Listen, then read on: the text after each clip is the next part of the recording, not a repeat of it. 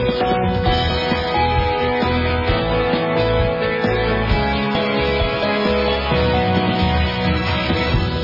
on digital media, iTunes podcast, smartphone apps, and from the online website. This is Outlook, the talking newspaper for Coventry. Hello and welcome to Outlook. My name is Nigel Hewin, and this recording is being done on Wednesday the 29th of March. And coming up in the next 45 minutes, I say an hour and a half or so, I should say, not 45 minutes, that's what used to be the side one, wasn't it? We'll be looking at the precinct as an iconic building in Coventry. There's the return of Babysham, that Champagne Perry of the 70s. And going back even further, Elaine finds out about Summer Holiday, Cliff Richard's famous song, and film, of course. And Alice bringing us another story from Cynthia Townsend, this one called Something About China. Dave goes to the Music Museum in Coventry with a lad who used to help at its Exall Grange School. But that, of course, is the main news before the main headings, but also there will be the usual things of a report from the centre here, your postbag, and a rather different sport this week. But we're going to start, as always, with the news with myself and Elaine. Outlook News. Bus services were set to return to normal on Monday after disruption last week and over the weekend due to industrial action. Drivers voted to accept a new pay offer on Saturday, bringing the strikes to an end. A severely reduced service ran on several days last week after buses were blocked from leaving the Coventry depot. At one stage, police were called to the scene and a woman was arrested.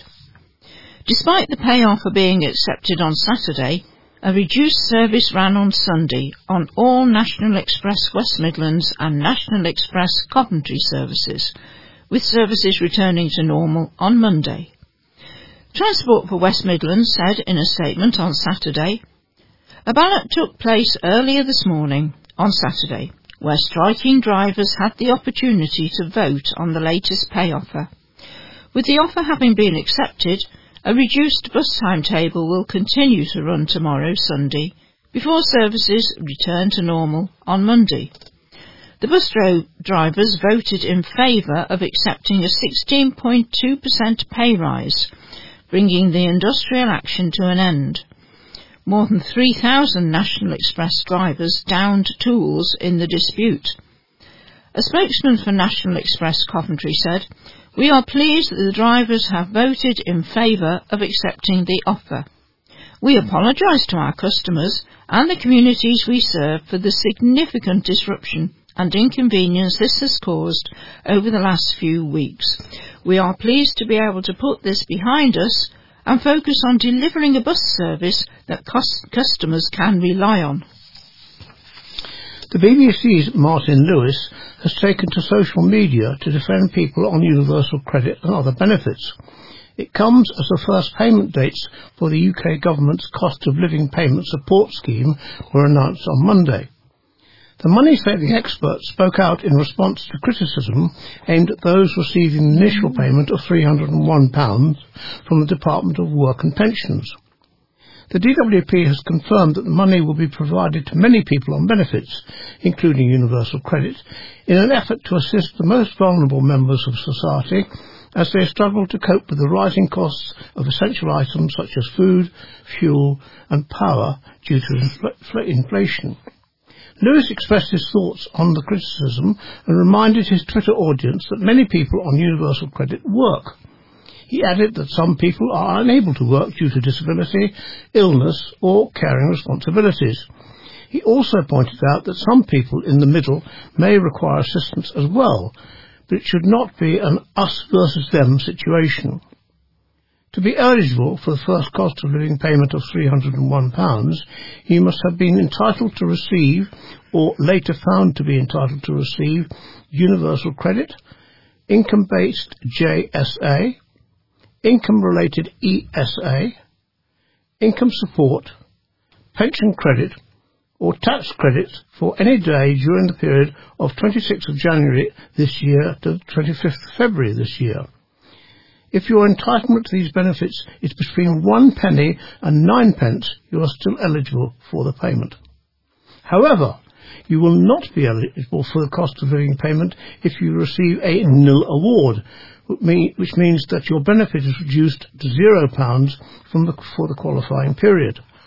This may happen if you receive more than one payment of earnings, your or your partner's earnings increase, your or your partner's savings increase, or you start receiving another benefit.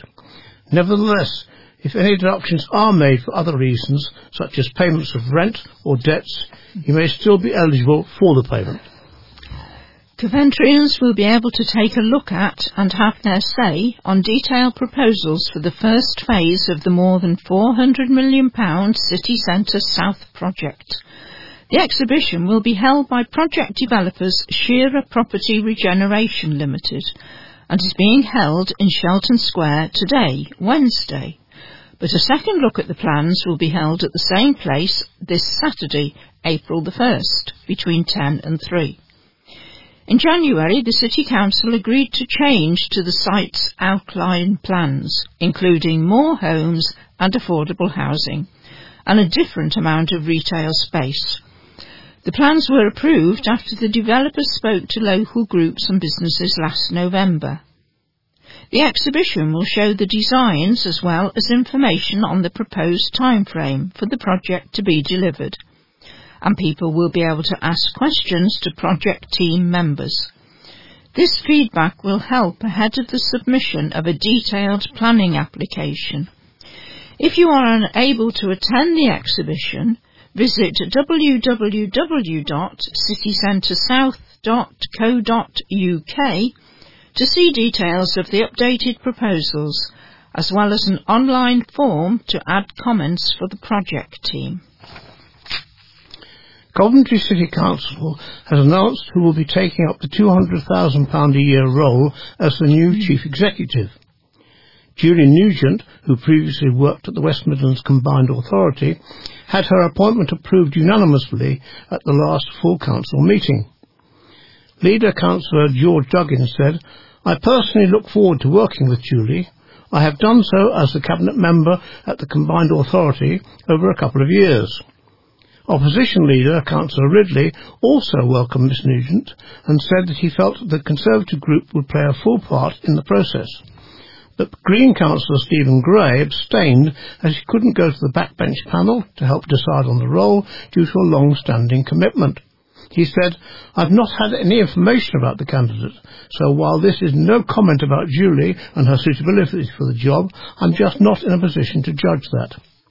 The date when Miss Nugent will replace Joint Acting Chief Executives Kirsten Nelson and Barry Hastie has yet to be announced.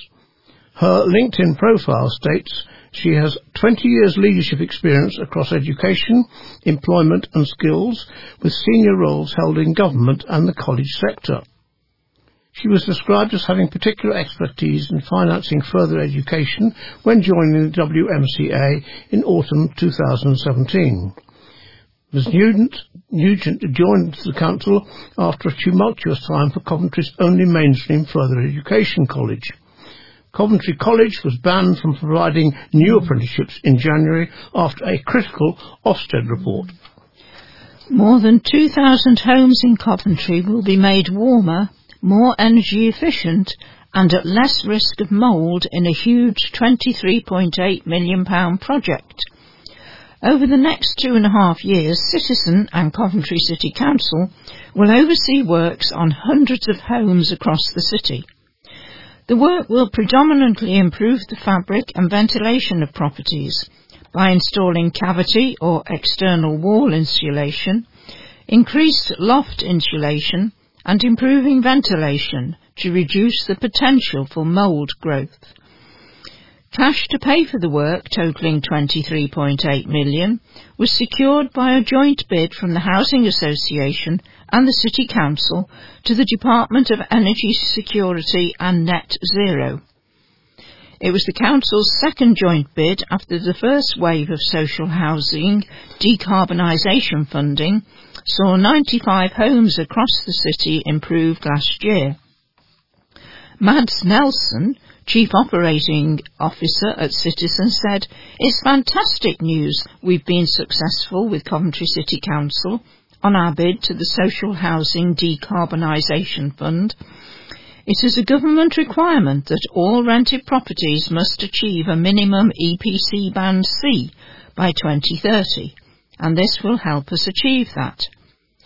Including the grant from the Social Housing Decarbonisation Fund, we are investing nearly £74 million to bring more than 4,000 homes up to EPC C ahead of the government's target of 2030. Councillor David Welsh, Cabinet Member for Housing and Communities at the City Council, added, "Helping more people to access a good standard of affordable housing is absolutely vital. This funding will mean families should be able to see reductions in their energy bills. As a council, we are looking at ways to raise standards from the private rented sector through to temporary accommodation, and we should be doing all we can to protect tenants, especially those on a low income." Following last week's report, Coventry councillors across the political divide have called for the government to launch a public inquiry into the collapse of the City of Culture Trust.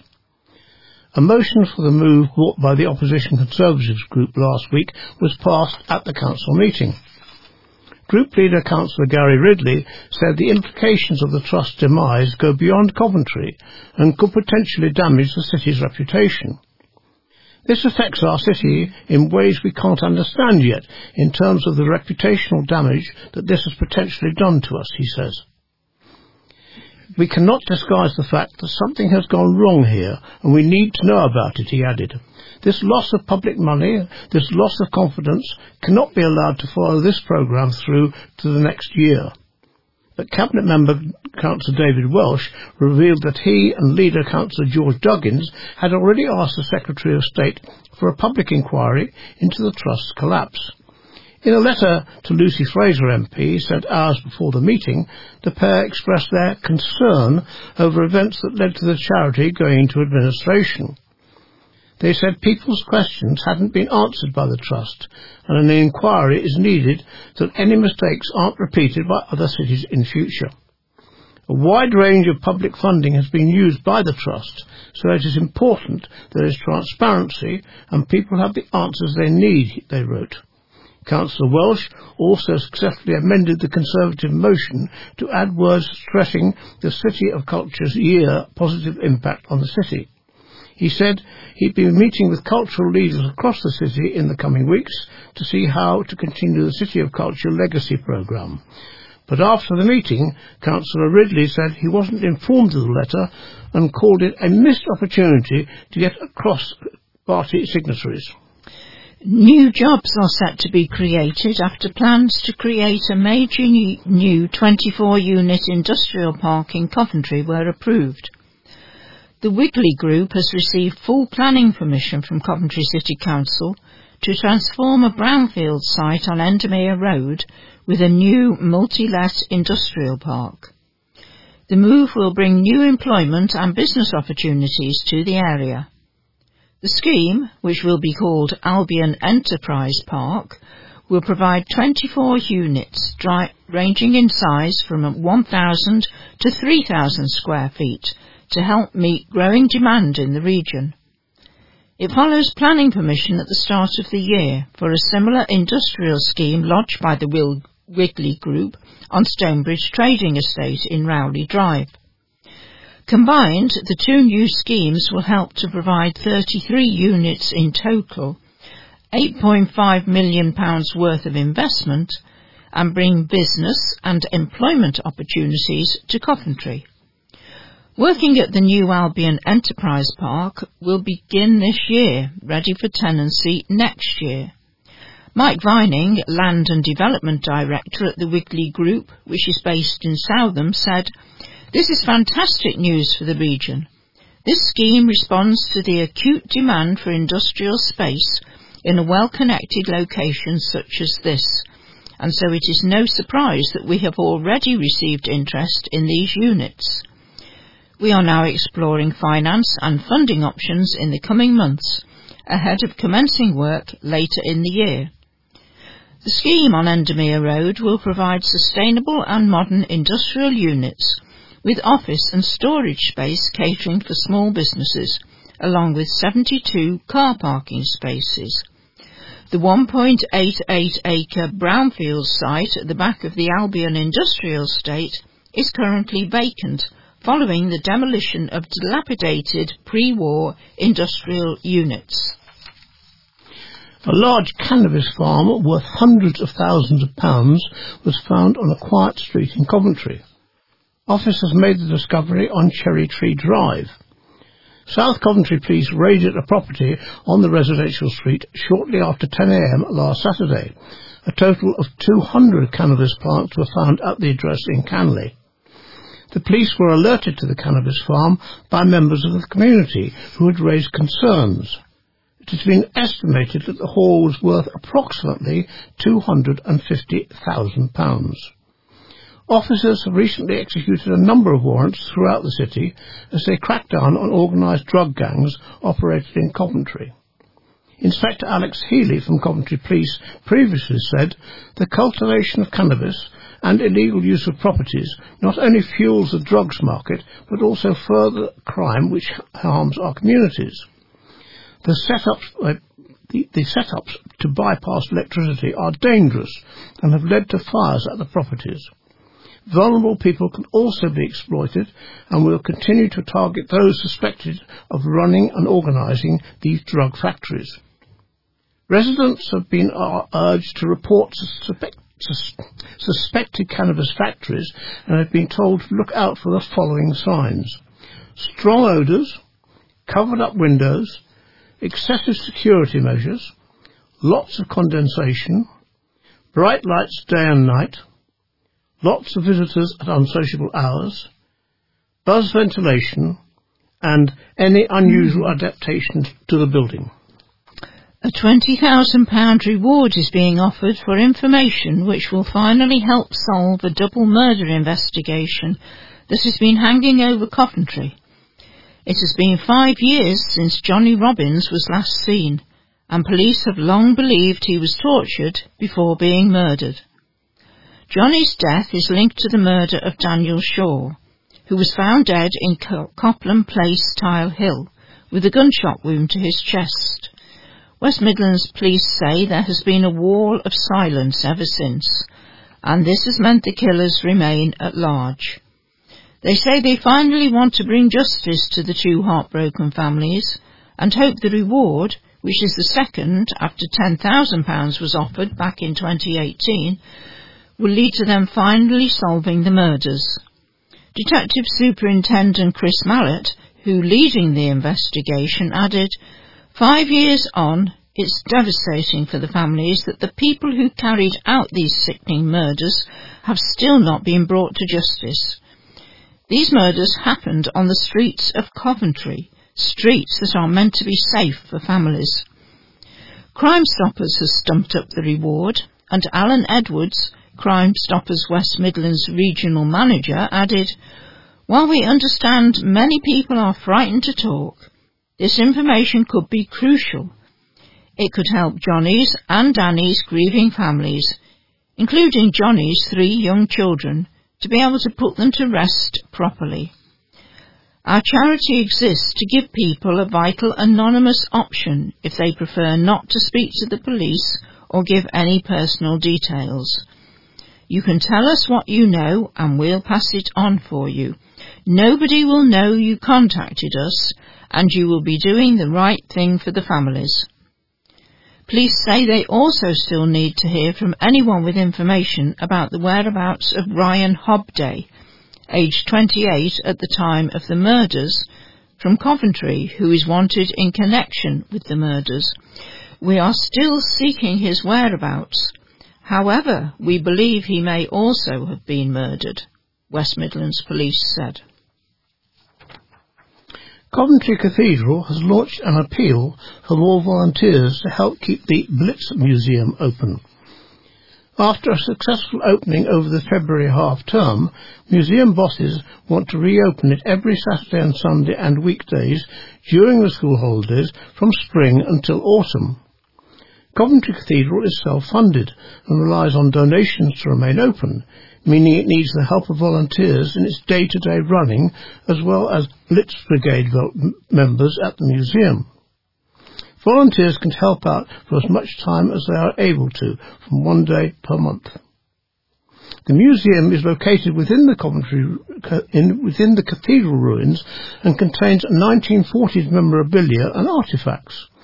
Visitors can learn about the Coventry Blitz on November the 14th, 1940, in the period schoolroom, before travelling through a typical house of the time and learning more about life in this era. A Coventry politician has called for MPs to be banned from second jobs after former cabinet members were caught in a sting operation by a campaign group named Led by Donkeys. Matt Hancock and Kwasi Kwarteng told a fake overseas company looking for MP advisers that their daily rate for consultancy would be £10,000. MPs are permitted to seek employment outside of Parliament, and there is no accusation of wrongdoing. A trailer for the Led by Donkeys investigation states that it's not against any rules for MPs to have second or even third jobs, and there are no restrictions on how much they can earn. Zara Sultana, MP for Coventry South, tweeted the trailer, adding, "I've said it before and I'll say it again. Second jobs should be banned."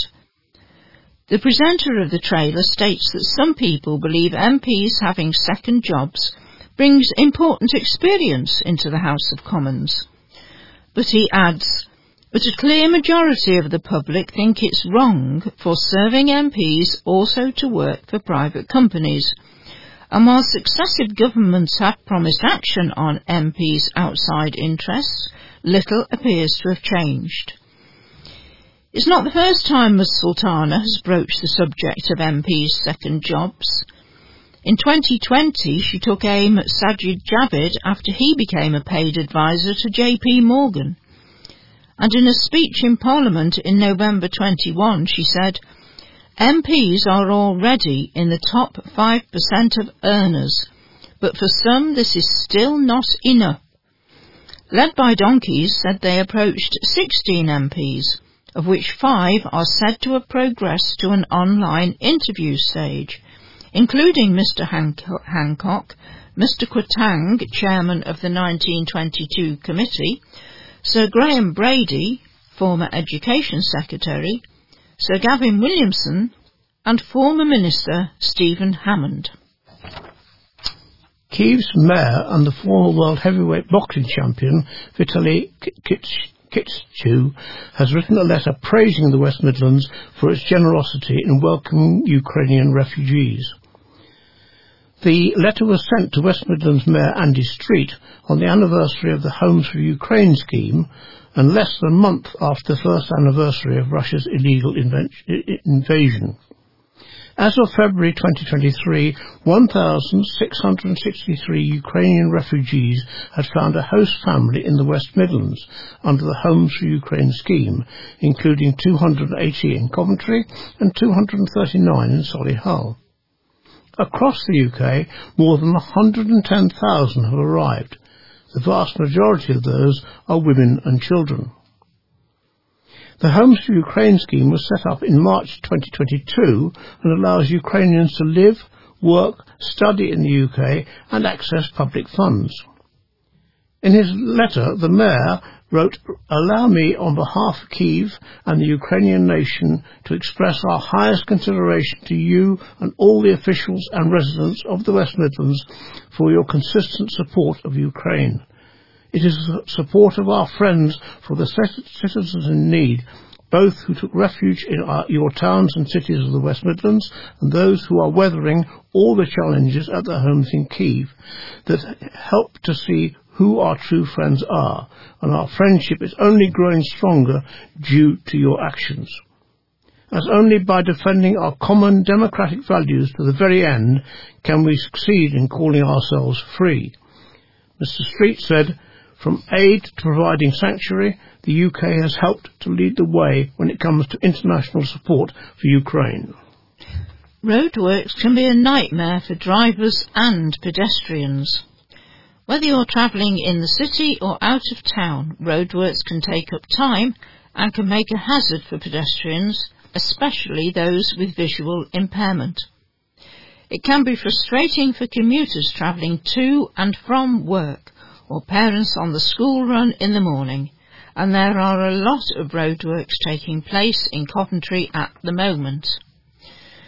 Roadworks which may affect pedestrians are Biggin Hall Crescent until April the 4th, Outer March Road until April the 4th, Charter Avenue until June the 2nd, Brandon Road until June the 30th, Brinklow Road until June the 30th, Moat Street Car Park until June the 16th, Upper Spon Street until June the 30th, Croft Road until August the 16th, Ringway Rudge until June the 30th, Orsley Old Road until October the 7th, Butts Road until October the 7th, Spon End until Saturday, October the 7th.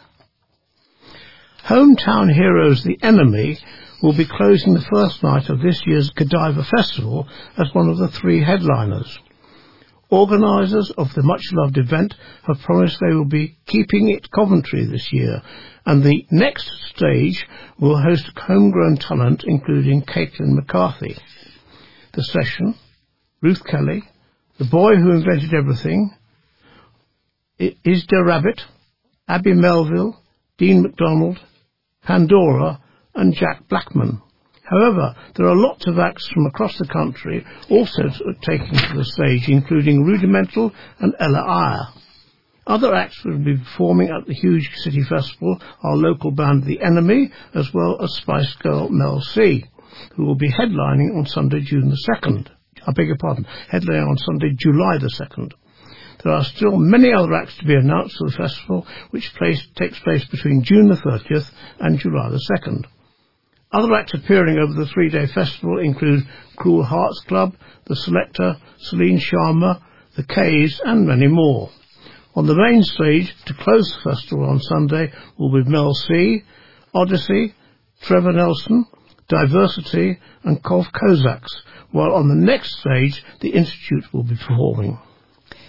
It's been a mixed and sometimes snowy start to the year, but forecasters have shared the good news that warmer weather is on the way, just in time for Easter. Temperatures in March have been struggling to get into double figures, but that could all be about to change. Jim Dale, Senior Meteorological Consultant with the British Weather Services, said there will be an improvement in the weather soon.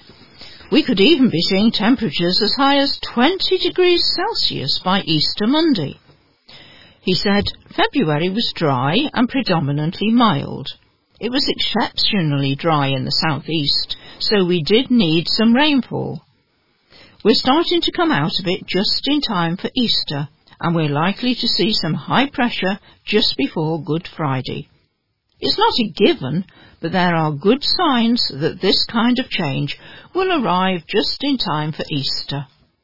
The longer-term forecast up to Good Friday next week, the 7th of April, predicts outbreaks of rain and strong winds. A Met Office spokesman said, into early April, more settled conditions and drier interludes become increasingly likely. Temperatures will be generally above average. From Saturday, April the 8th to April the 22nd, conditions are expected to improve, according to the long-range forecast. The spokesman added, a general trend to less unsettled conditions is likely into April. Still some wet weather at times, tending towards the south. However, most areas are likely to see some spells of dry weather, but potentially with frost and some fog overnight. Outlook News.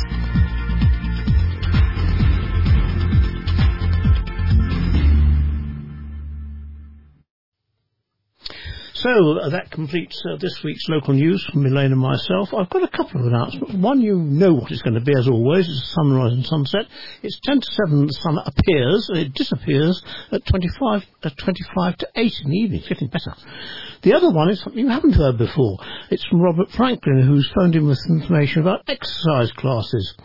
These exercise classes are done via the phone, surprisingly, by a lady called Hannah Lane, and are free of charge. There are various classes to choose from: yoga, Pilates, chair exercise, etc.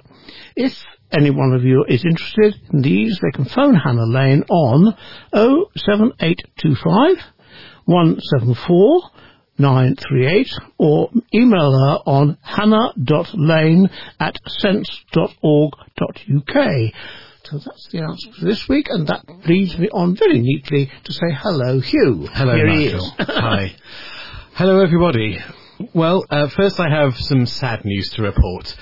Katie Dickey, who was a very long-standing member of the Monday Club until a few years ago, and of course our own Joe's dear mum, died last Monday. She'd reached the grand old age of 96. So she'd been struggling for a while, but I will remember her very fondly. She loved the Monday Club and was always willing to help out at events as well, like the Winter Warmer. And she was a proper stalwart in the early days of the charity. I know that that Rosie and Tricia really appreciated having her around. So as we send her on with love, we're also sending love to Jo and all her family at this time.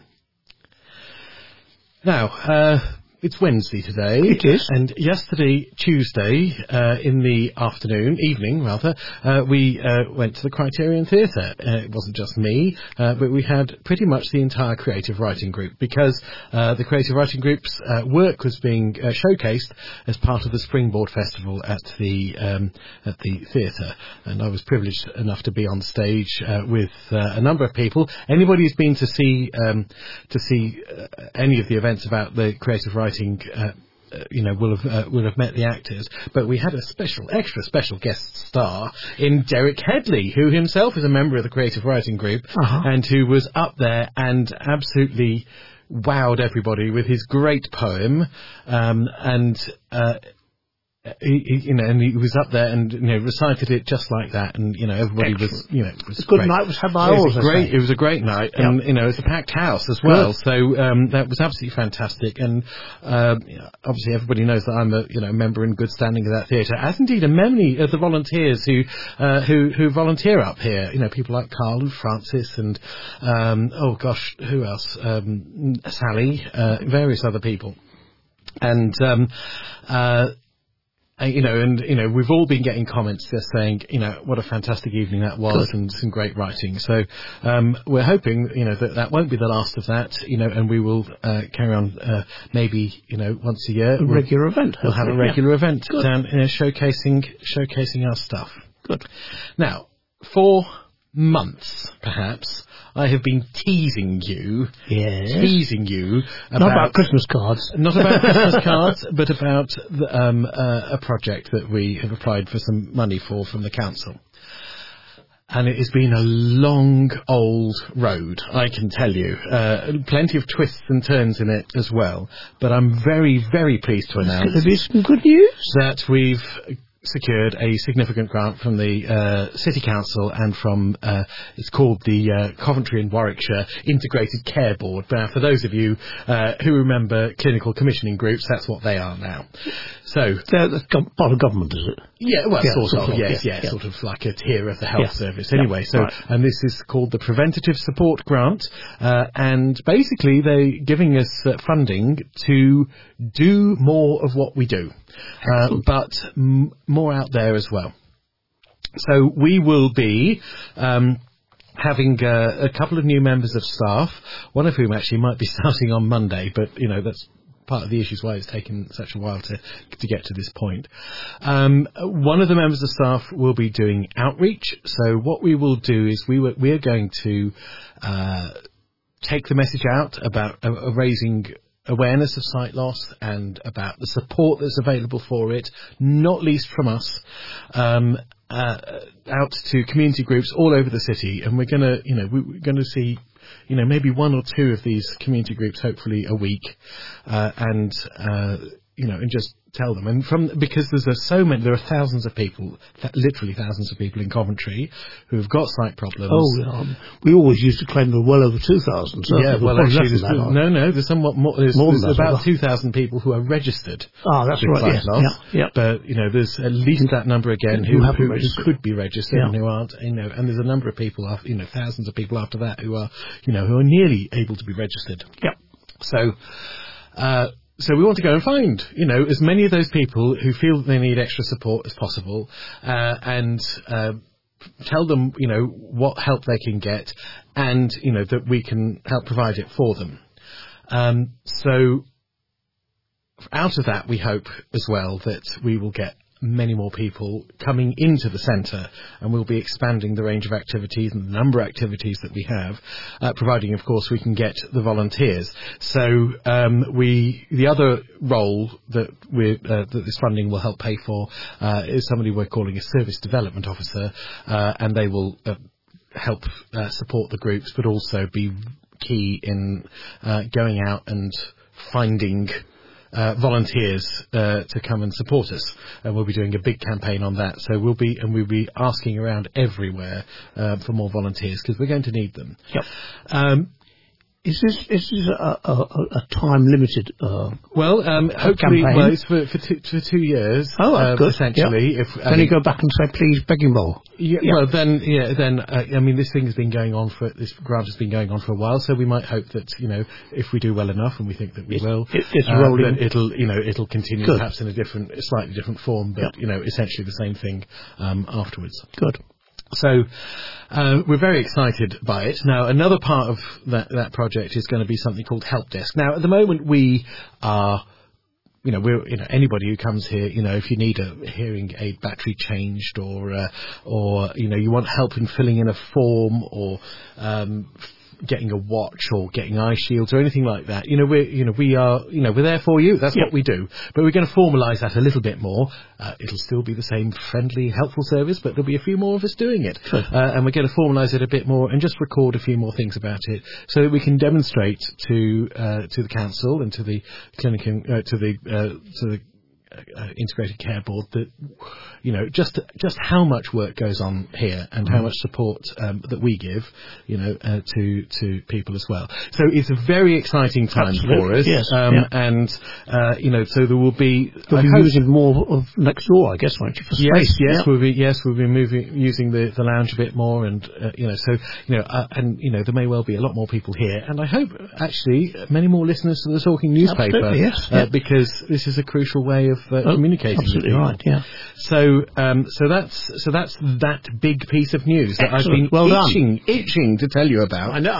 We've gathered you've been running around like a what fly for a I long have. time, and now it's nice to know that it's come to good it fruition. Has. Now, because I haven't been around that much. People haven't seen me quite so much because I've been stuck to my desk and doing stuff. I'm afraid that's probably going to continue for a little while, because there's still a lot of stuff to do. So thank you for your patience, everyone, and I will, I'll try and grace you with my presence as much as I possibly can. But there's a lot to do. Good. But I think it's a very exciting time. And here we are. This weekend is the 13th anniversary of Coventry Resource Centre for the Blind. Is it? As of the 1st of April, we'll be 13 years old. Excellent. Lucky for some. Yes. And we think it is. So we, over those course of the 13 years, and I've been involved for, about 12 of them. Well, you joined with us originally, didn't you? That's right. Yes, I did. Yes, the newspaper. Yeah, exactly. And over that time, the centre has, developed and grown, and we're a completely different beast from how we were. And all due to the efforts of, not all due, but certainly due to the faith of both Trish and Rosie, absolutely. Believing they could make something of it now. Yes, and absolutely. have they just done that? Absolutely wonderfully. I know, and all credit to them for having that vision, but also all credit to the volunteers and everybody who has helped us get to this point. We're really delighted about how things are going at the moment. Good. And this is a real stamp of approval, as well as an opportunity to develop our services even more. And we want to help more people, and so we're going to go out and find them. Excellent, well done.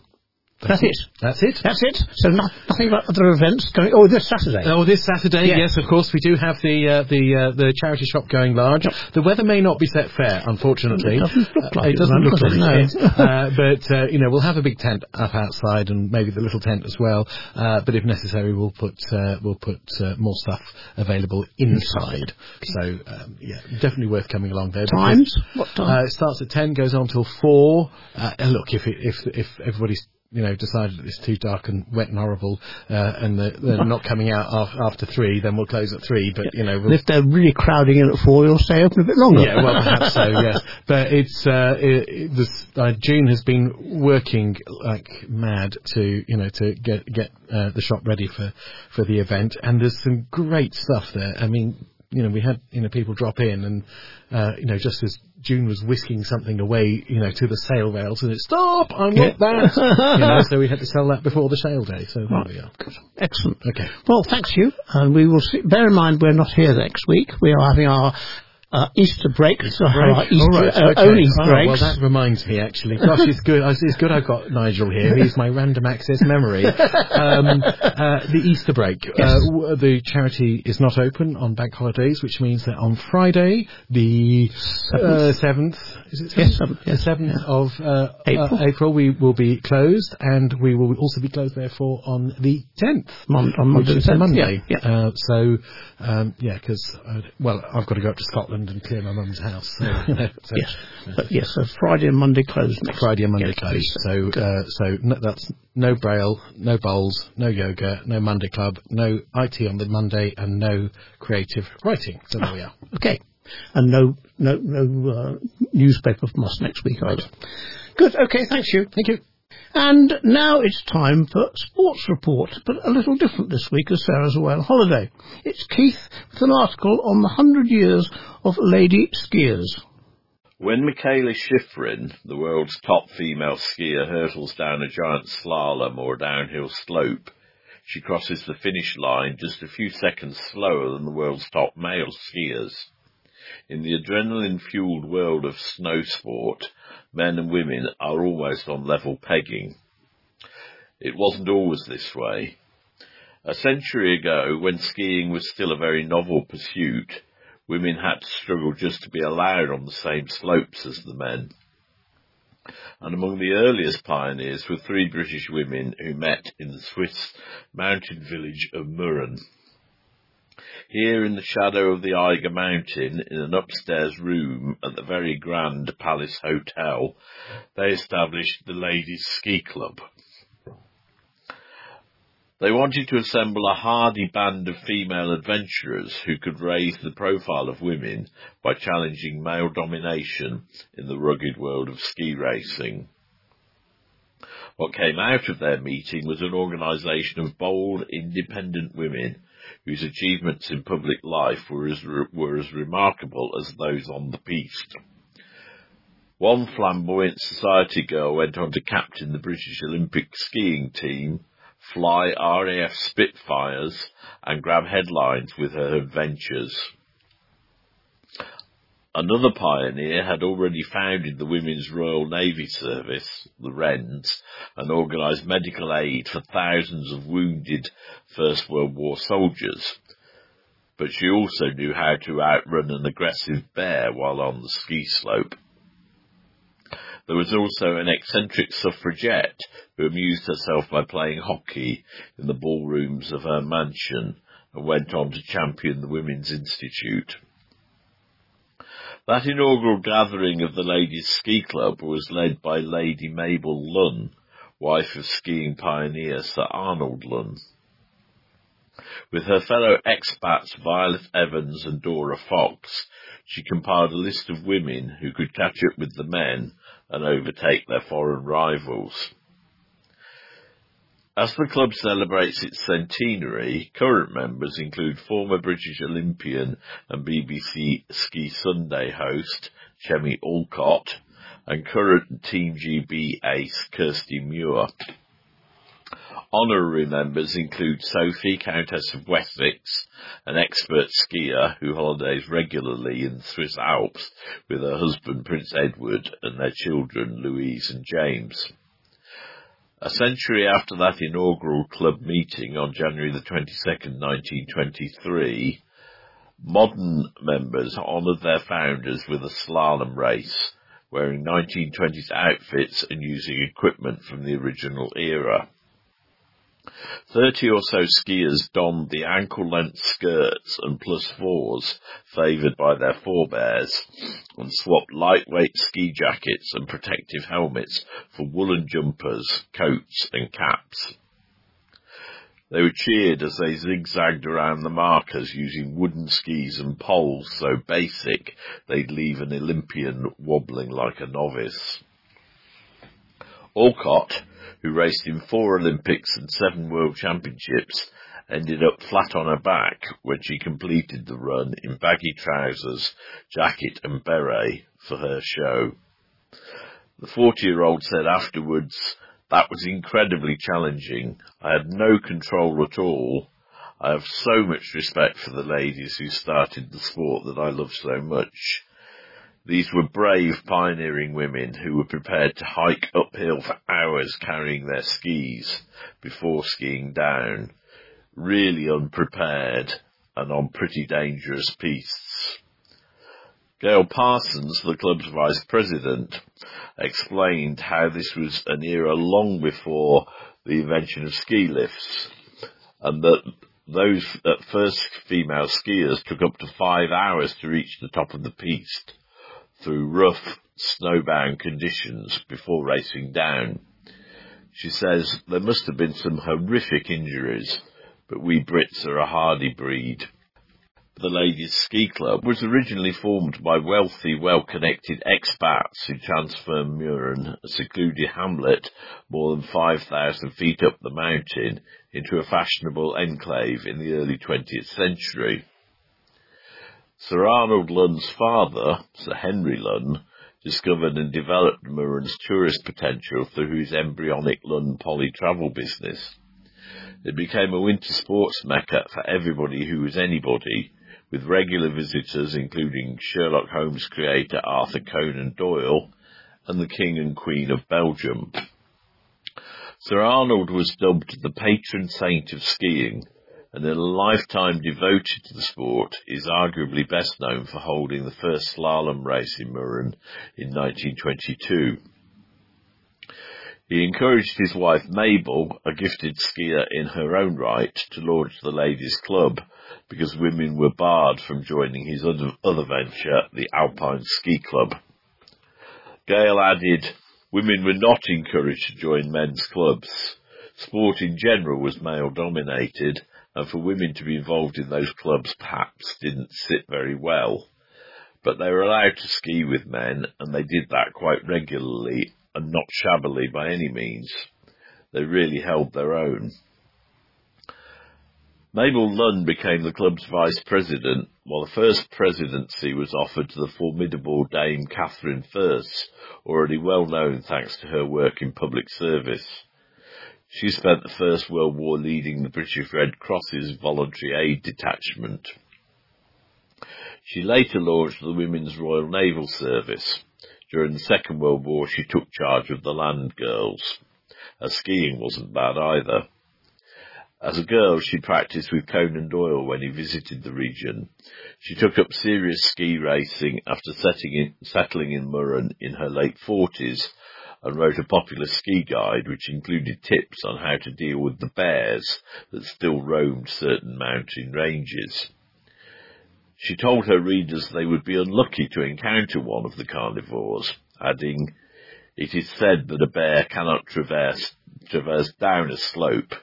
so that the skier could easily get away. Another president was Lady Gertrude Denman, an early campaigner for the suffragettes and first president of the National Association of Women's Institutes. Her husband, Lord Thomas Denman, had been Governor-General of Australia, where she had the honour of naming Canberra the country's capital in 1913. She was well known for her eccentricity and enjoyed playing hockey in the ballroom of their Australian mansion.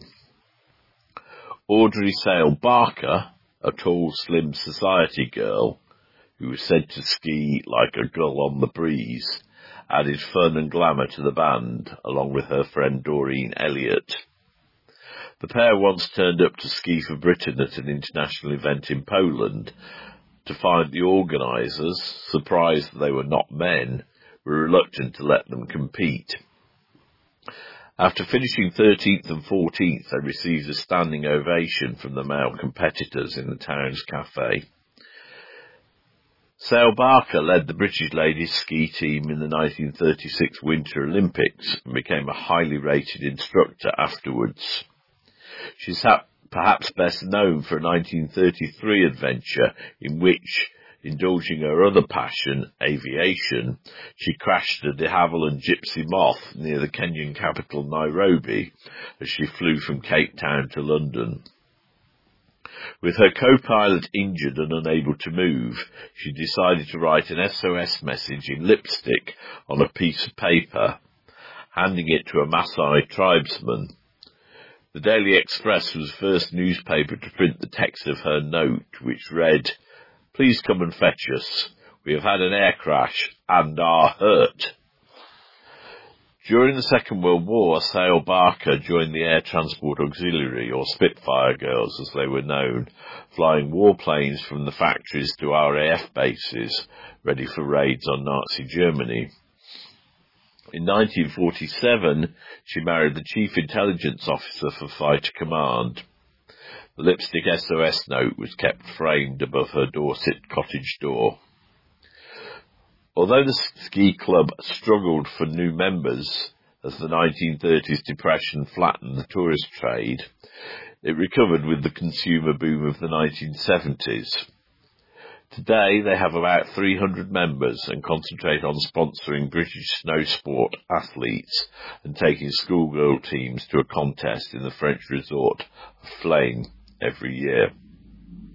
Gail says, "They were very encouraging then, and we still are. We're not exclusive with those who want to race. We say, come and give it a go." Club President Ingrid Christopherson adds, "Our Ladies Ski Club embodies the ideals of the pioneering, intrepid forebears, initiation and stubborn defenders of freedom, breaking the glass ceiling long before any of that was fashionable. We're celebrating not just 100 years of ladies skiing, having fun and looking beautiful. We are documenting a social revolution." With thanks to Keith there, and of course Sarah will be back in a couple of weeks' time. We go now over to Dave with your postbag. This is Postbag.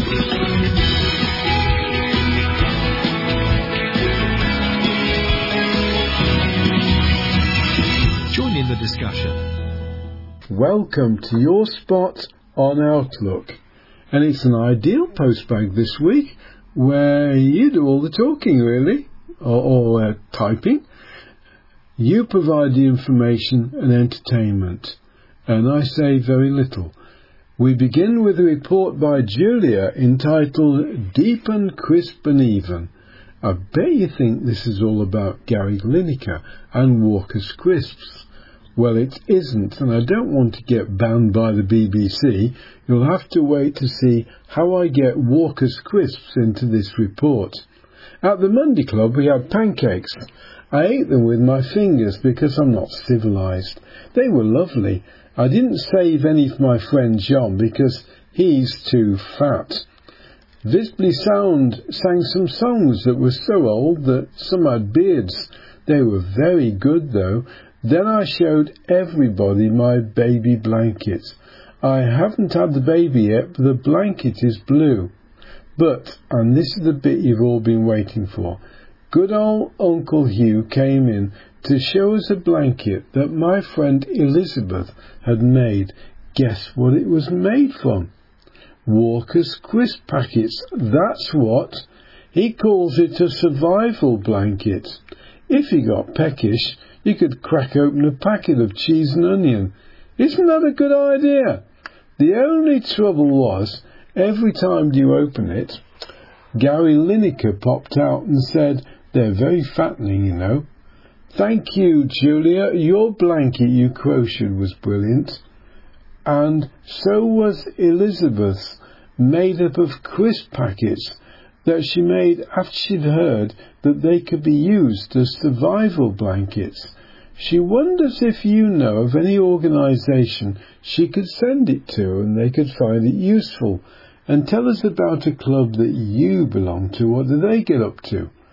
Julia talking about crisp being fattening. Well, the same could be said for chips. Graham makes these comments about chips being put in bins, but maybe he's referring to electronic chips from the council. Regarding the item in Outlook News about the possibility of chips in our waste bin to monitor what we're putting in them, I think it's a cheek. I'm on assisted collection, and I have a heck of a problem with my recycling. I don't have a problem with my domestic waste, and not even my gardening. I don't send gardening waste very often, but they still come and check the bin. But I'm constantly being missed out with my recycling waste. And what it means is that I tend to put more recycling in my domestic waste bin. So I have no other option. So it would be a cheek to put a chip in to monitor what we're putting in there when it's their fault. They want to get their own job right, do their own job properly before they start pointing fingers at the residents. Thank you, Graham. Referring to potato chips, I find that chip shops tend to give me too many chips, so some of them end up in the bin. Do you have any problems with bin collections, by the way? We'll be thinking about Coronation Chicken soon. Edwina, our royal correspondent, who correctly predicted that Prince Edward will be the new Duke of Edinburgh, is intrigued about Prince William dressed in red. One of the things that came up in the paper, much to my surprise, was that the Prince of Wales has been going out and around in a red suit, a red trouser suit.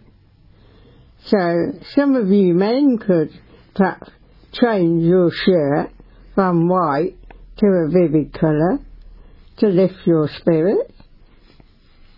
It's just a thought. Bye.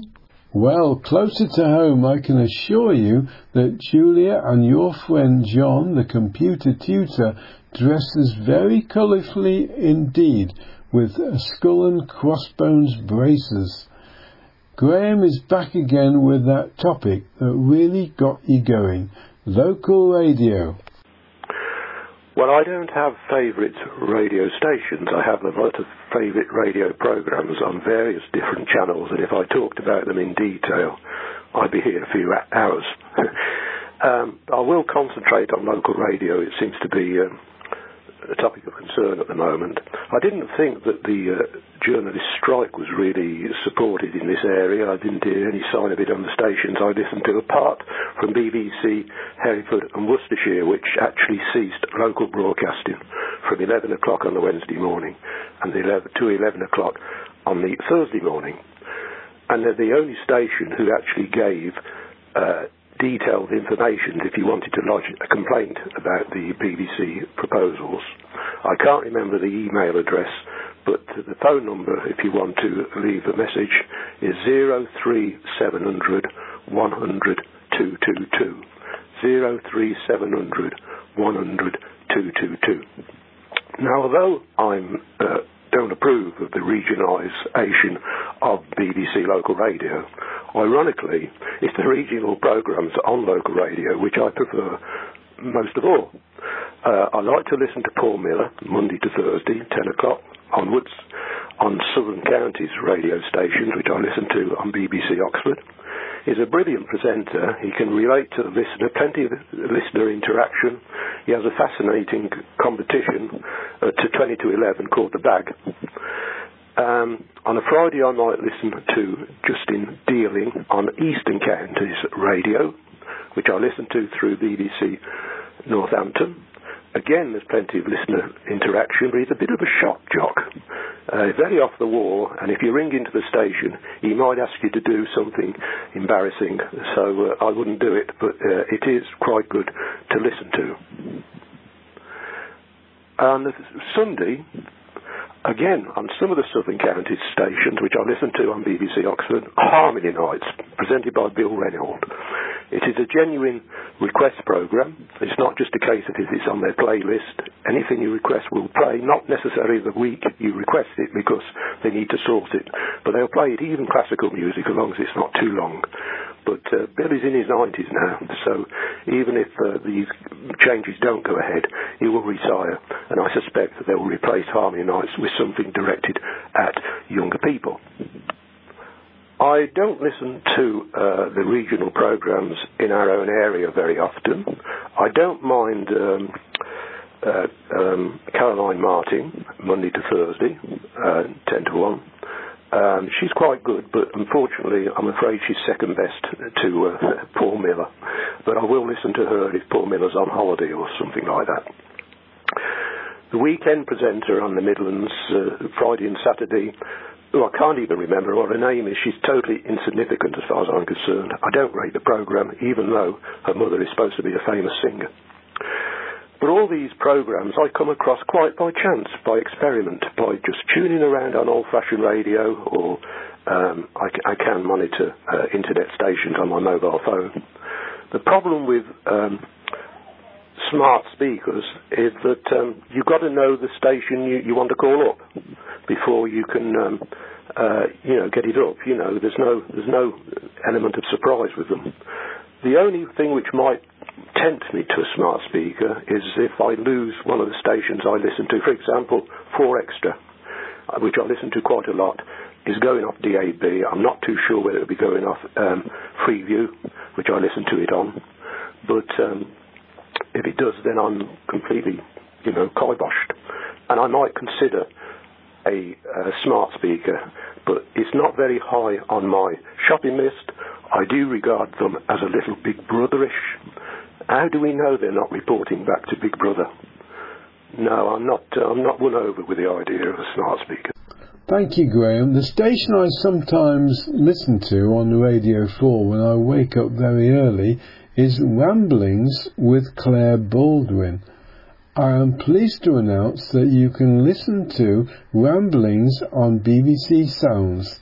Tell us about your favourite radio station.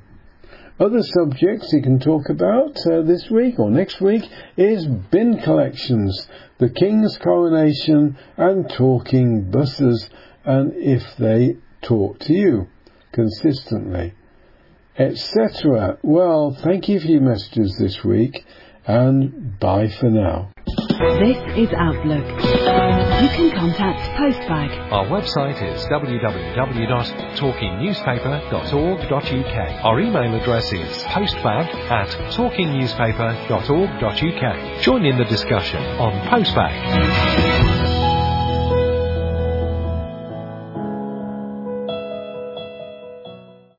And thanks again, as always, to Dave for bringing us your Postbag. Now, the devastation of Coventry in the Blitz necessitated extensive rebuilding of the city centre. And the heart of this, of course, was the new precinct, which is the subject of Coventry's iconic buildings this week. As the precinct and Broadgate is made up of large blocks, not individual buildings, the author has condensed them into one. The buildings that make up the upper and lower precincts are significant as they make up the first pedestrian precinct in Europe. They were built in brick and stone in Festival of Britain style and designed by Donald Gibson, One could say they are neat, functional and not unattractive. The first building that one could say forms the corner of the upper precinct facing Broadgate was Broadgate House, left Broadgate entrance. It opened in 1953, was built on council land and cost £400,000. This still contains council offices and shops. The building also bridged Hertford Street, keeping an open flow and aspect from Broadgate. Sadly, this was filled in many years ago. The first piece of private building was Owen Owen, now Primark, built in 1953 to 54.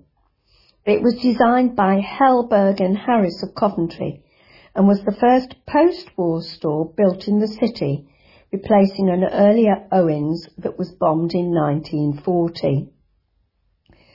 The most distinctive store in Broadgate, it cost £940,000. Owens was followed by the Hotel Leofric, which opened in 1955 and was designed by Coventry architects Hattrells. It was the best hotel in the city centre and bookings had to be made a year in advance. It's now student accommodation. Building continued into the upper and lower two-tiered precincts, crossed by Smithford and Market Way. Gibson left in 1955 and building continued under Arthur Ling. Ling wanted to put more height into the plan and added blocks of flats. The lines of Gibson's work were originally flowed more and took perspectives into account. Much of these lines have been destroyed by modern additions such as the escalator and ramp in the upper precinct, which totally, with Cathedral Lanes, destroyed Gibson's original concept. Other areas such as Market Way, which had a curved sweep of shops, were ruined by the buildings of a concrete tower. Two of the most iconic buildings are perhaps the Round Market with its rooftop car park and the Round Cafe in the lower precinct. Unusually, even in its time, the cafe, despite rumours, has never revolved. That was Margaret on the precinct, around which further developments are planned. I'm sure most of us can remember some of our favourite tipples from the 1970s, Liebfraumilch, Matthias Rosé, and of course Baby Sham. Well, Showerings, the makers of Baby Sham, are bringing it back so that a new generation can enjoy the sparkle that their grandfather invented. This was written by Vanessa Thorpe and is read by Sue. Baby Sham is as famous for its place in the history of advertising as for its sweet taste. It was cleverly targeted at women who wanted to enjoy a light drink with a touch of glamour, while the menfolk downed pints, and was a marketing phenomenon in the 1960s and 70s. Now, Baby Sham is back in the ownership of the family that invented it in the 1950s, with production just returned to its old headquarters, amid plans to give the sparkling perry a new lease of life among the sort of younger audience that has embraced cider in recent years. The little bottles still sell, and the brand has even gained a camp vintage mystique, but the rise of alcopops and mixer drinks has seriously challenged its position in the beverage business. If you were to put a Baby Sham and a Prosecco, or even a champagne, side by side, there are an awful lot of people who would actually prefer the Baby Sham, because it hasn't got that dry rasp, said Matthew Showering, whose grandfather, the Somerset innkeeper and brewer Francis Showering, first came up with the recipe. So it's important to stick with that. It's why it took off. We'll get closer to the original production method and recipe as some things got chiselled away for speed with mass production. And we're going towards the original look too. So we have quite a retro feel, which, oddly, will make it more modern. The drink, concocted exactly 70 years ago, became the first alcoholic drink to be advertised on television. The enthusiastic slogan, "I'd love a Babycham," entered the language. We want to keep that sense of celebration about it. Back then, nearly all drinks were sold in pubs, and Babycham were the masters of point-of-sale marketing. You'd have a glass there on show, and maybe a little deer on the bar, said Showering. The drink took the place of other ladylike options, such as a port and lemon, or a medicinal milk stout for the maturer woman.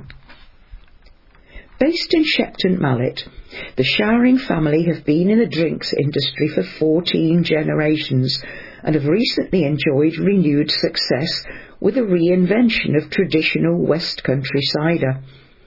Matthew and his brothers, Jonathan, Francis and Daniel, set up Brothers Drinks in the 1990s and are now officially partners of Glastonbury Festival. Perry has been made in the west of England for centuries, but pears are notoriously difficult to harvest at the right point. Showering's version was commercially viable because it used a juice concentrate. His grandson says the family story is that Francis asked a neighbouring French au pair what pear was in French, and so dubbed his new drink Champagne de Poire. It started winning prizes at agricultural shows, and the little bottles picked up the name Babycham. A marketing miracle took place when London advisors came up with the early slogans and designed the baby deer logo with its winsome blue bow. The family really hit the jackpot with Babycham, and it meant that it became quite a big company that was able to go on to buy other brands like Britvic and Harvey's. But then it was merged with Allied Breweries in 1968. In 1977, the conglomerate sold 144 million bottles of Babycham a year. We bought back the old factory in 2016, but last year was a big year too, because we also bought back the original offices and the Babycham brand, said Showering. The return to the original headquarters has also meant a reunion with a 15-foot statue of the Babycham fawn, which was fixed to the roof but had been battered by decades of Somerset wind and rain. It had been really knocked by the weather, and the paint was peeling. We got a car company to give it a fantastic spray job, and we'll get it up on the roof again soon, he said.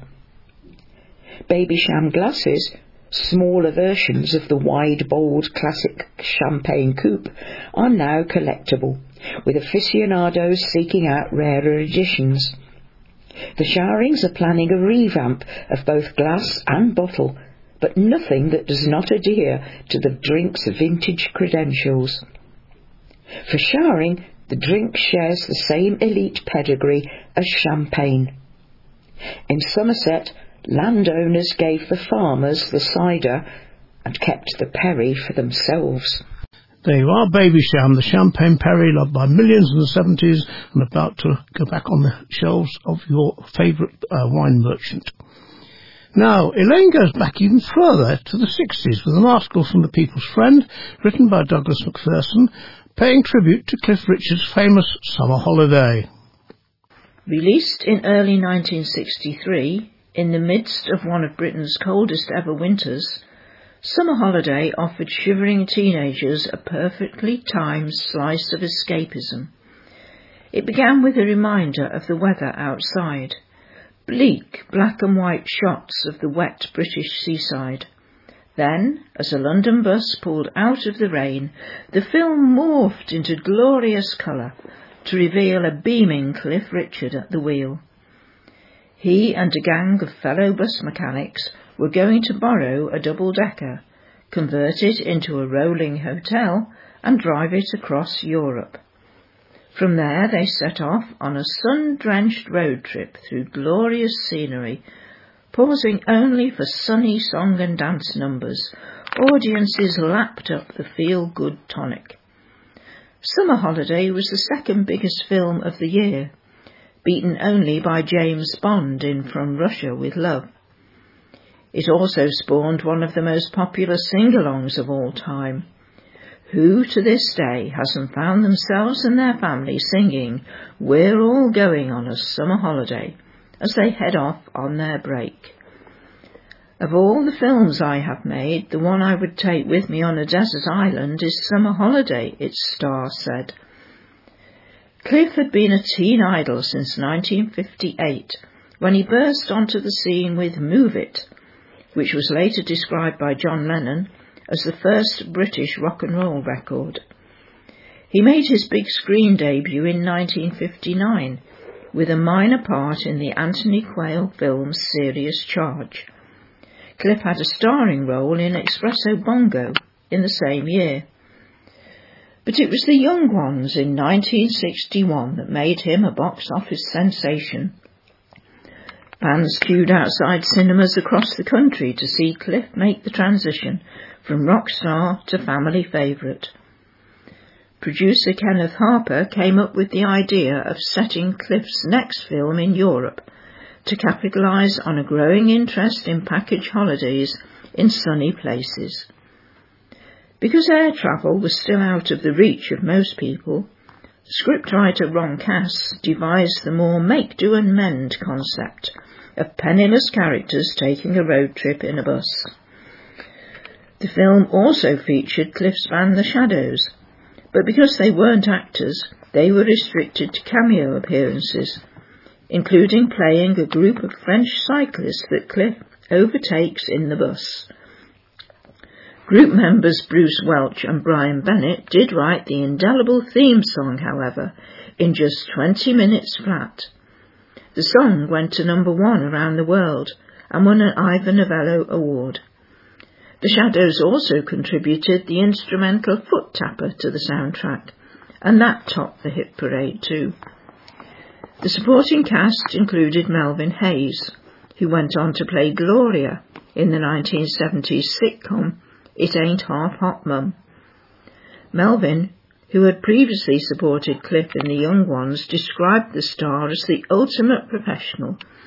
He was the last one there every day, working hard on the film. "We were in our 20s, said Cliff, and having the most wonderful time. The film also made a star of Una Stubbs. Having auditioned as a dancer, Una wound up with one of the major roles as Sandy, one of 3 women who are rescued from a broken-down car and join Cliff and his friends on their adventure. I remember Una coming in, and she looked fantastic, Cliff said of the actress's screen test. The two had a really nice romantic time making the film. I think we loved each other, he said, but added, we never took it any further than that. Cliff was destined to be the bachelor boy that he sang about in the other hit from the film. Bachelor Boy was released before the film, but it was actually added to the movie at the last minute when the producer realised the flick was several minutes too short. Cliff and Bruce Welch cooked up the song in an hour. With the location filming already complete, the musical sequence was shot at Elstree Studios, with the Shadows standing in for the actors that played Cliff's buddies elsewhere in the film. Cliff's official leading lady was Laurie Peters, who stows away on the bus, initially pretending to be a boy called Bobby.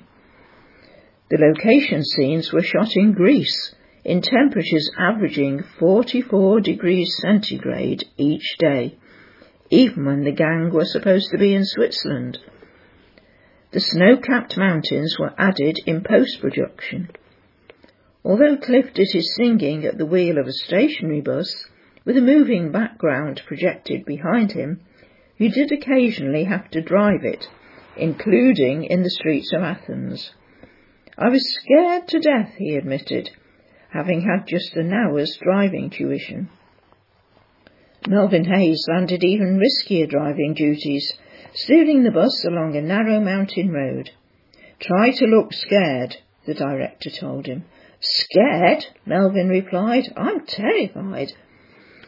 In many ways, Summer Holiday marked the end of a more innocent era. The 1960s came of age the following year with the Beatles' much grittier film, A Hard Day's Night.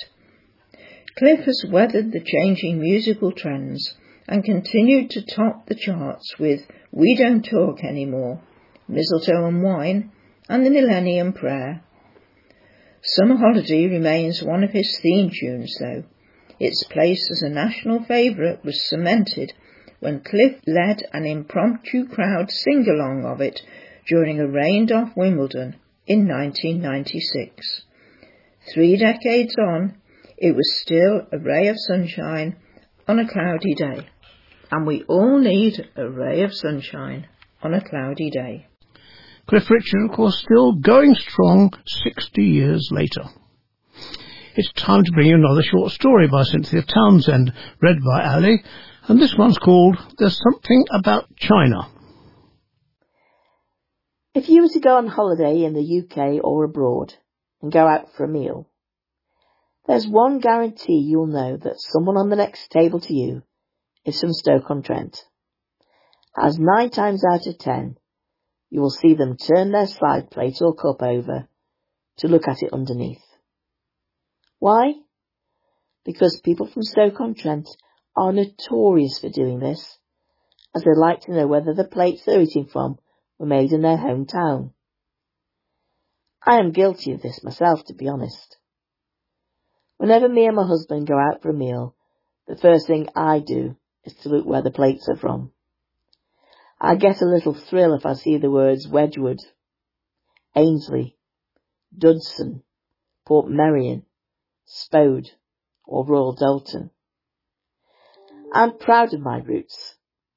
Going back to the late 1700s, my ancestors came over from Dresden in Germany to learn the tricks of the pottery trade and made their permanent home in Staffordshire. So you could say I have clay in my blood. Stoke-on-Trent has been shaped by the pottery industry for over 300 years and is affectionately known the world over as the Potteries. From small-scale beginnings in the mid-17th century, the abundance of coal and clay meant that the pottery industry grew and became rooted in the area.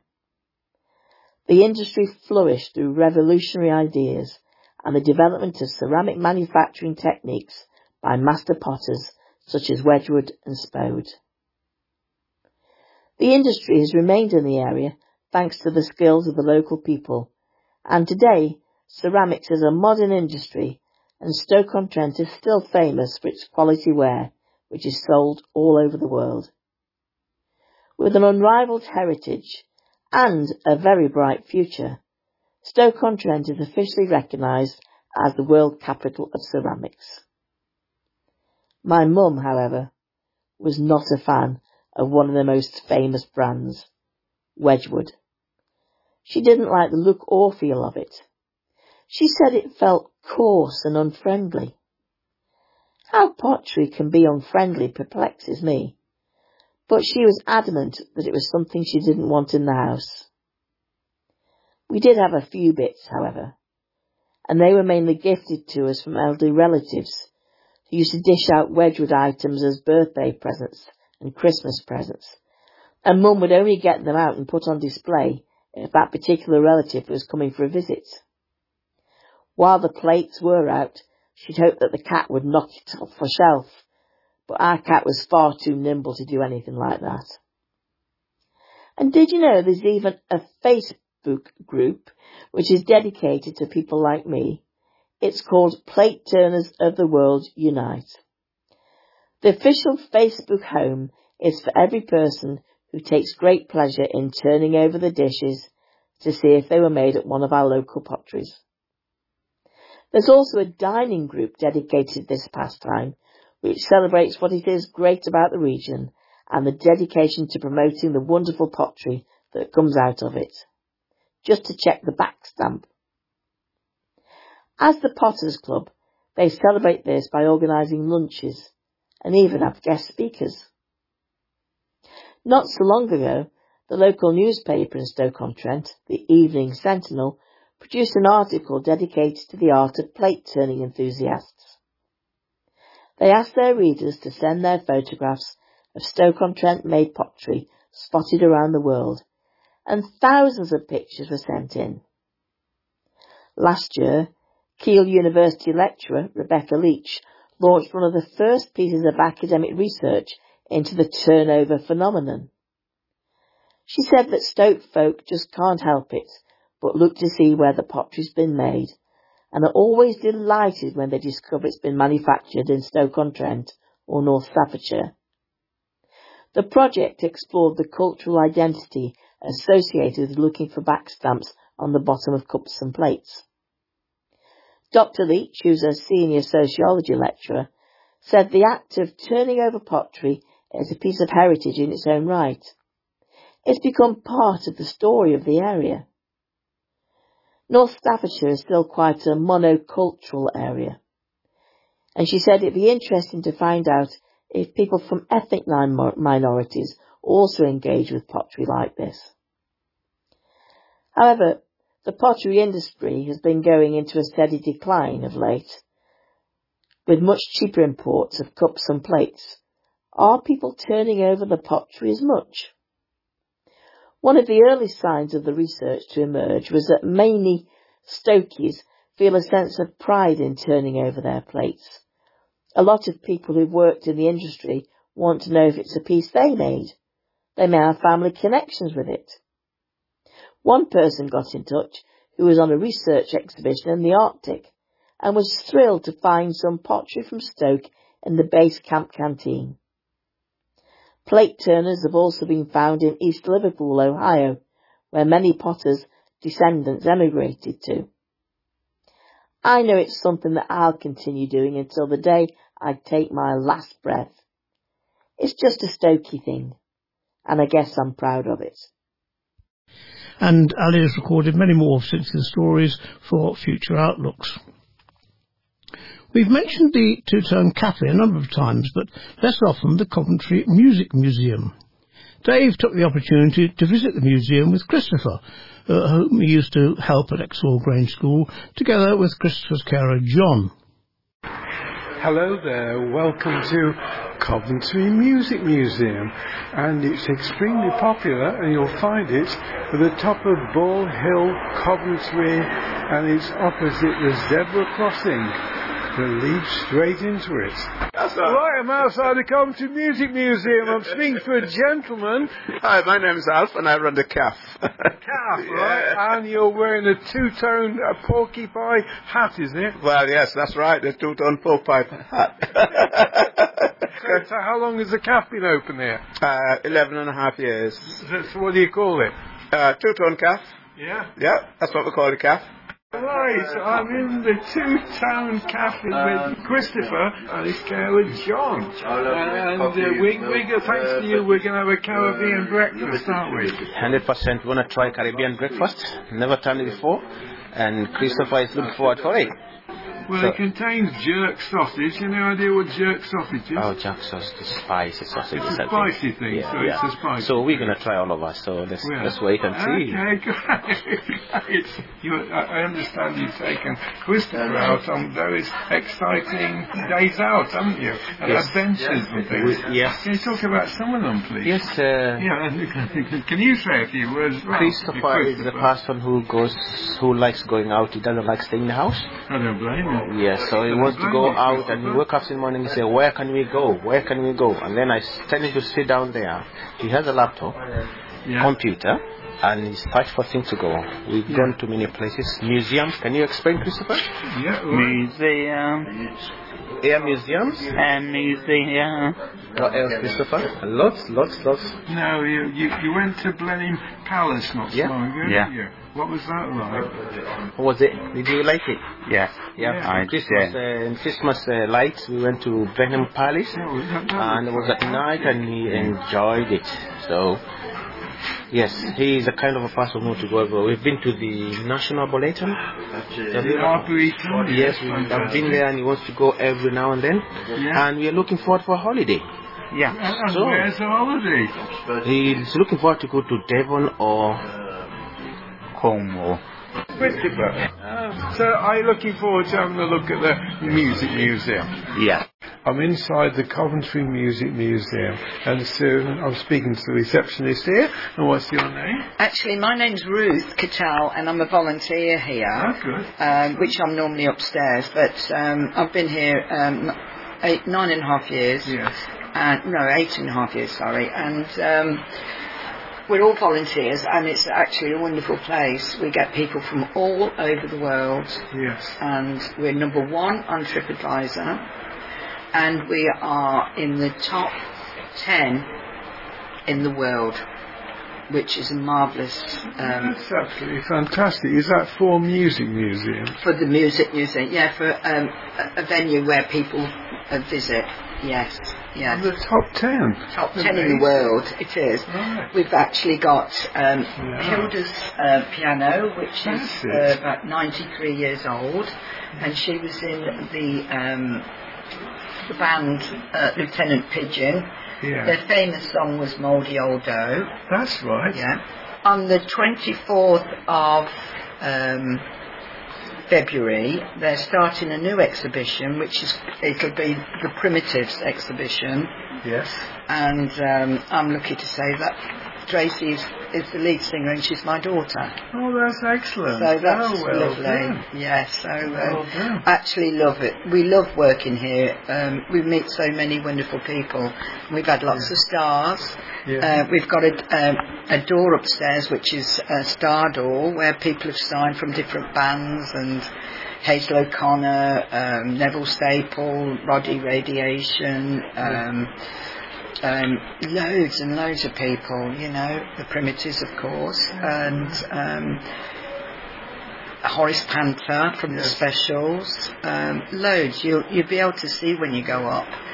And this is that number 1 hit by Lieutenant Pigeon, Mouldy Old Dough.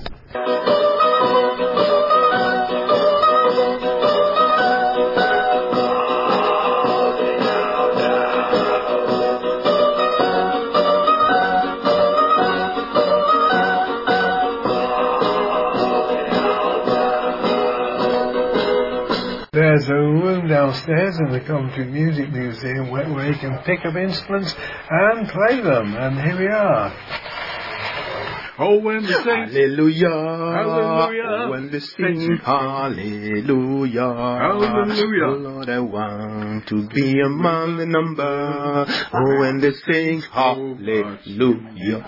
A theremophone here, where you're supposed to wave your hands around it and it plays a tune. Yeah, and that's the theremophone. Come here,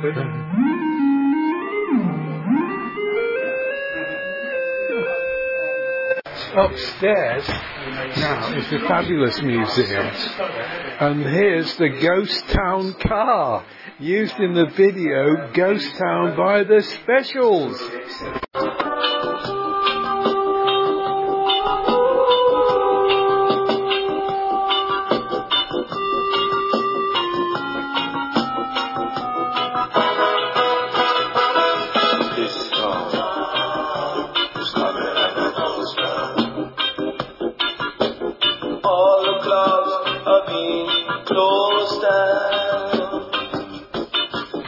Ghost Town was recorded at Woodbine Street Studios in Leamington Spa in April 1981, produced by John Collins, engineered by John Withers. And we've got a setup here with about Delia Derbyshire, the radiophonic workshop tableau. And it's got Delia Derbyshire's actual personal tape recorder here, and she was the one that created the Doctor Who theme, and she was the pioneer of electronic synthesizer music.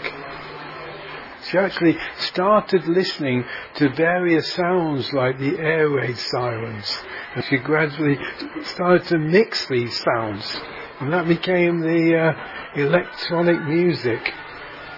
Fantastic. Well, I interviewed Frank Ifield once at the Albany Theatre, and I asked him about the Coventry Music Museum that he had visited that day. Yeah, they're all volunteers, and your name's Jim. Yeah. Yeah, fantastic. It's a fantastic museum, isn't it? Yeah, it keeps it all alive, doesn't it? And yeah. And it's music going back a long way. Oh, absolutely, Delia Derbyshire's electronic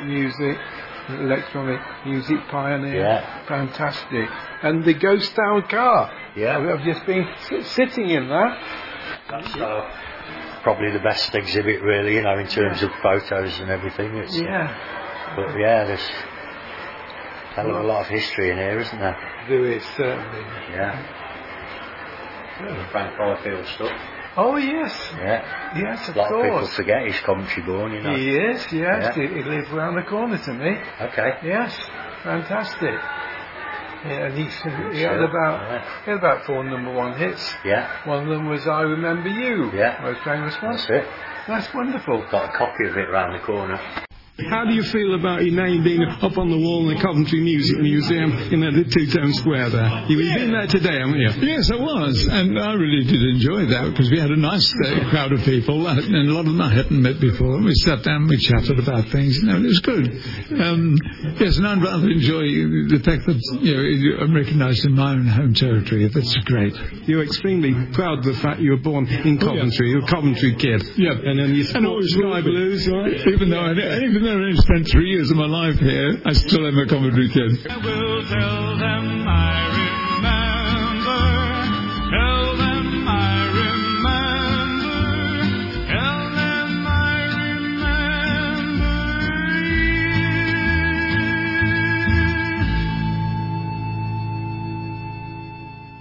Hello there, right, thank you, and that's all from the Coventry Music Museum, and it's bye-bye from Christopher, bye! Bye! And it's bye-bye from John! Bye, David, thank you for meeting us. That's been fantastic, thank you very much. And it's bye-bye from me, Dave Monks, thank you, bye! Bye! That visit to the Coventry Music Museum concludes this week's programme, but your next Outlook will be in 2 weeks' time, not 1 week, 2 weeks' time, as we're having our own little Easter break next week. In the meantime, enjoy your Easter eggs, and we're back in 2 weeks. So it's goodbye from me, Nigel Hewin.